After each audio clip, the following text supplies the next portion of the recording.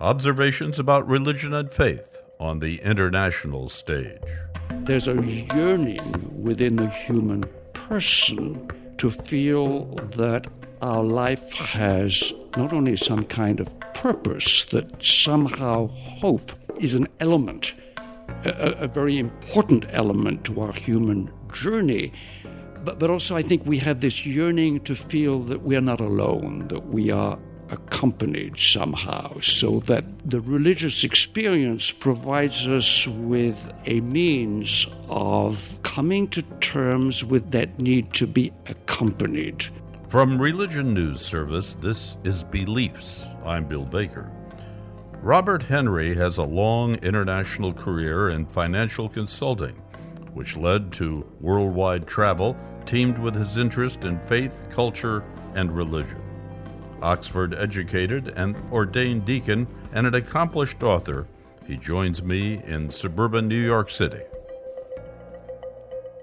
Robert, what triggered your interest in studying other religions? Bill, it's an interest I've had for a long time. I had some very good Buddhist friends, close friends who I'd known in New York many, many years ago, and they had become Buddhists and moved to the West Coast, to California, where they could be close to a very large Buddhist monastery. About 15 years ago, this friend of mine invited me over to California to the monastery that he was associated with, so I could participate in a conference with a Belgian Benedictine monk who he and his wife had invited to California to discuss issues of interreligious relationships, particularly between Buddhism and Christianity. My own background is very much Benedictine. I, many years ago, became a Catholic because I found that the Benedictine monastic tradition was a very attractive one to me. And so I was extremely interested in the idea of a Benedictine monk dialoguing with Buddhists. And it turned out to be, for me, a really very, very interesting experience. And this monk, who was French-speaking, and I'm French by background, asked me whether I would translate for him a book that he had written about his experiences in a Buddhist Zen monastery in Japan. And I agreed to do that. I don't particularly like translation work, but this man was deeply impressive from a spiritual point of view. And I took up the opportunity and I worked on his book. And the theme was that what is really important in a spiritual journey is the willingness to invite others into one's own spiritual space. So his theme was very much one of welcome, of hospitality, that hospitality is at the base of the understanding of the religious life, and that if you can be hospitable to others, it means that you actually care for others, and it has a wonderful impact on your own spiritual life and on your openness to other ideas. And I think that really got me going. And I love traveling, Bill, as you probably know. I've had the opportunity to travel to places like China. I'm hoping next month to go to India and the Near East. And I have found that openness to other religious traditions had a very, very positive impact on my own life. Now, you've studied religion and cared about the subject for many decades. Have you thought about the profound effect of religion, and you studied history, the profound effects of religion on the peoples of this world and the history of this world? And also there's a view that religion not only has had a very positive effect, which you could discuss, but also perhaps even some negative effects like intolerance and narrow-mindedness. It's a hugely complex subject, Bill, obviously. I mean, I think that one of the most positive aspects of religion is that it invites the human person to be concerned for others. I think it's that community feeling, that feeling that we are not an island in of ourselves, but that in order to grow as human beings, we need to be open to others. In other words, we need to care for others. And at the same time, this is very much something that I have come to, that we need to be accepting that one of the issues we always face is not to have unrealistic expectations about other people, but to develop a spirituality that enables us to be open to the way in which other people are and to cope with the human situation as we find ourselves having to face it. And that's one of the aspects of Buddhism that I like very, very much, this idea that humans deal with anxiety, and that one of the ways of dealing with that is to be more accepting of the human situations in which we find ourselves and to cope with others and to be open to others. So I think those are immensely positive aspects of religion. The negative that you refer to and that one cannot help referring to is the fact that, unfortunately, the shadow side of religion is that it involves us in identity. It involves us in this tendency that we have as humans of being tribal, of being part. I mean, we need to be part of a community in order to survive, in order to grow spiritually, in order to understand who we are as humans. But the community has a shadow aspect that it can also become a tribe, it can become tribal, and we can therefore find ourselves using religion as a tribal mark that then encourages that shadow tendency within us, which is to exclude others and to be aggressive toward those that don't belong to our tribe. I call that the identity shadow side of religion. And, we can spend our whole lives meditating on why that is. I think, Bill, it's something that's just part of our human condition. And I think one of the things that religion can teach us is to cope with that. We're not going to eliminate that, but hopefully we can develop a spirituality that makes us more aware of it and helps us to just cope with that yin and yang, as it were, and that it's part of what religion, the effect that religion has on people. We just have to find ways of coping with it. You dealt very well, and I like the thought of the shadows side. I mean, I like the depiction of that. I don't like what it is, but I like the depiction of it.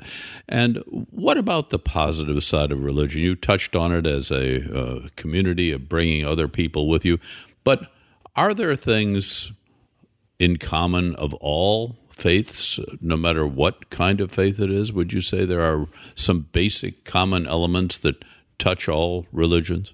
Yes, absolutely. I think, Bill, there's a yearning within the human person to feel that our life has not only some kind of purpose, that somehow hope is an element, a very important element to our human journey. But also I think we have this yearning to feel that we are not alone, that we are accompanied somehow, so that the religious experience provides us with a means of coming to terms with that need to be accompanied, that we're not alone. And I think all religions, whether we see that in Islam, obviously in Christianity, where there's very much the idea that we are, accompanied by the person of Jesus, but that is also present in other religious traditions. And I think it's fundamental. There can be no real religion without meeting that human yearning for feeling that we're not alone. What about the value of religious ceremony, of everything from baptism to religions that have that, to some kind of ceremony over a person who dies, and everything in between? How important are those elements in religion?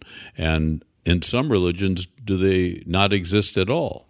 No, I think ritual exists in all religions. Some perhaps emphasize it more than others, but it's present in Buddhism.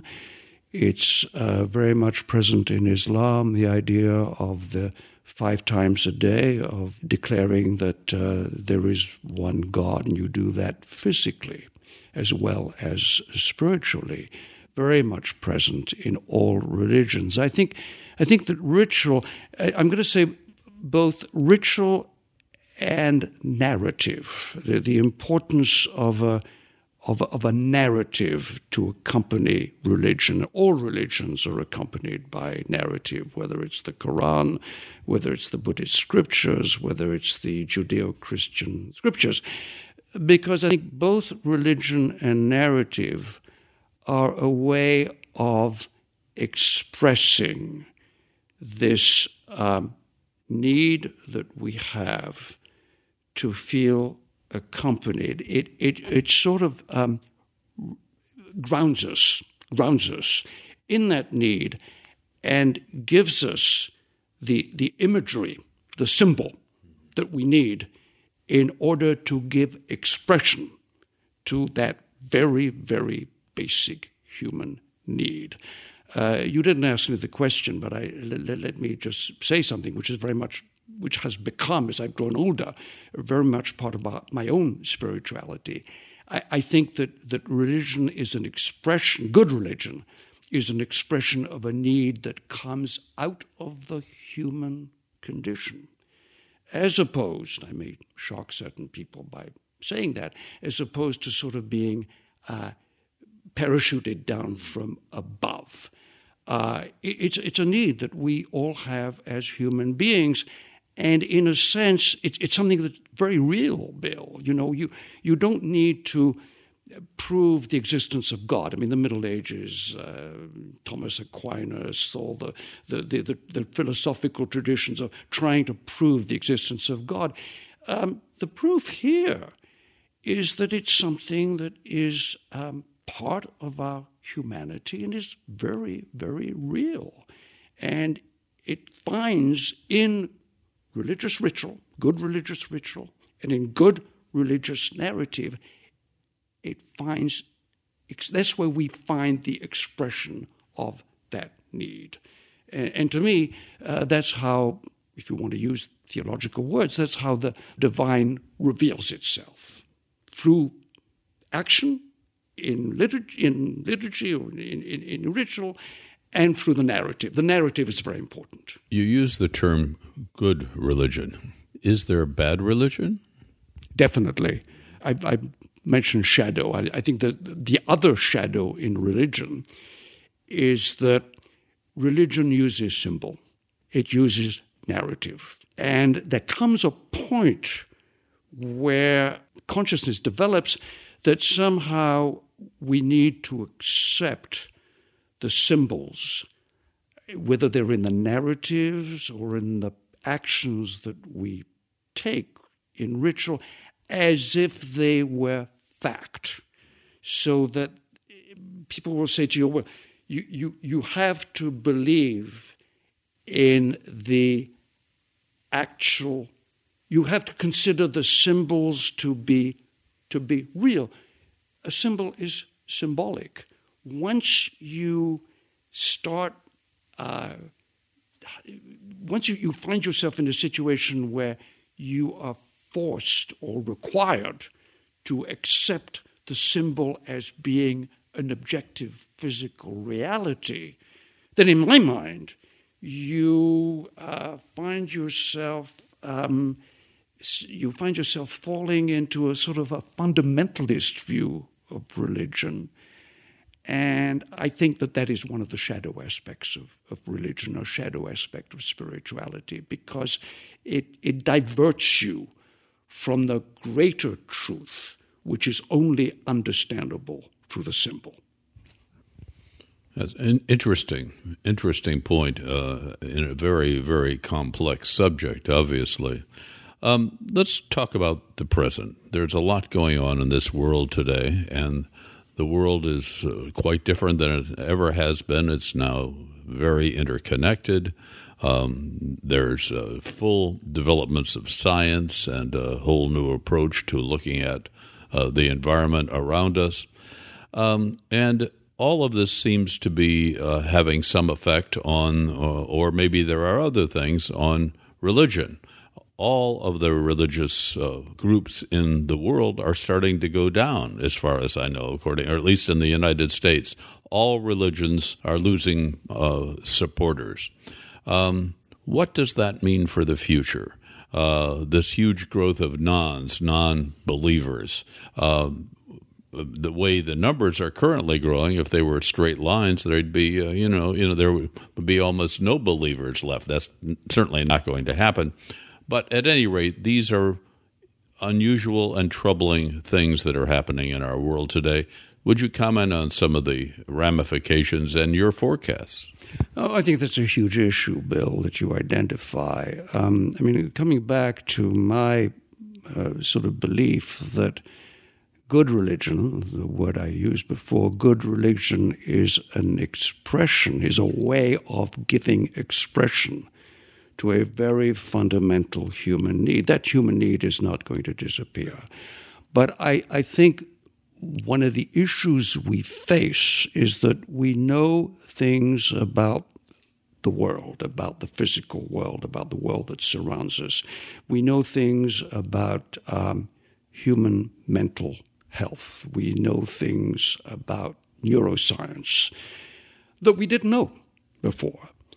And therefore, in my view, that has an impact on the symbols that we use. It has an impact, I referred earlier on to narrative, religious narrative. All religions have a narrative base. And I think the huge question, which I certainly don't have an answer, is in order for religion to remain relevant, and it is relevant, in order to remain relevant, are those symbols, are those narratives, will they need to be adapted in order to reflect what we know about the world today that we didn't know when those narratives were developed? And that's a huge question, and I think it's one that is, I'm going to say, I think is somewhat threatening to people who are religious professionals. But I think it's a huge issue, and I think it's one, in my mind, that will have to be faced in the future. Again, I'm hesitant to say this, but if you look at the sweep of history, religion is always present, whether you look at ancient times, whether you look at the Middle Ages, whether you look at today, it's always present. But religions do fade, and new religions take their place. That's not something that people want to hear particularly, but I think if you do look at the sweep of history, you have to question whether a major religion needs to adapt itself to what is known about the world today in order to survive, or it will be supplanted by another form of spirituality. That, again, is a kind of a threatening statement to make, or it's threatening to certain people. But I think it has to be faced up to. The big question is, and of course nobody knows the answer, but what is your expectation? Do you think it will be faced up to? I would wish that it were faced up to, but, Bill, as in politics, there is always a tension between those who are open to making changes in order to adapt to a changed world, and those who say, no, no, no, no, in order to survive, we have to do better that which we did in the past. And I think that there will always be a conflict between those two approaches. As you can tell, I'm sure from this conversation, I would be in the camp that if we don't adjust, if we don't take into account the changed world, that another movement will come in and take its place. I mean, it's happened over and over again in history. Robert Henry, thank you for this thoughtful conversation. We hope to hear more from you in the future. Thank you very much. It's a great pleasure to be with you, Bill, as always. Thank you. Robert Henry's most recent book is Bloodshot Mountain. He's currently working on a writing project involving early linguists who set out to find common ground with faraway cultures. The conversation continues on our Facebook page, and we tweet at Beliefs Podcast. If you like our program, come review us on iTunes. Beliefs is brought to you with the support of the Bernard L. Schwartz Center for Media, Public Policy, and Education at the Graduate School of Education at Fordham University. Jay Woodward is our producer. I'm Bill Baker. Thank you for listening.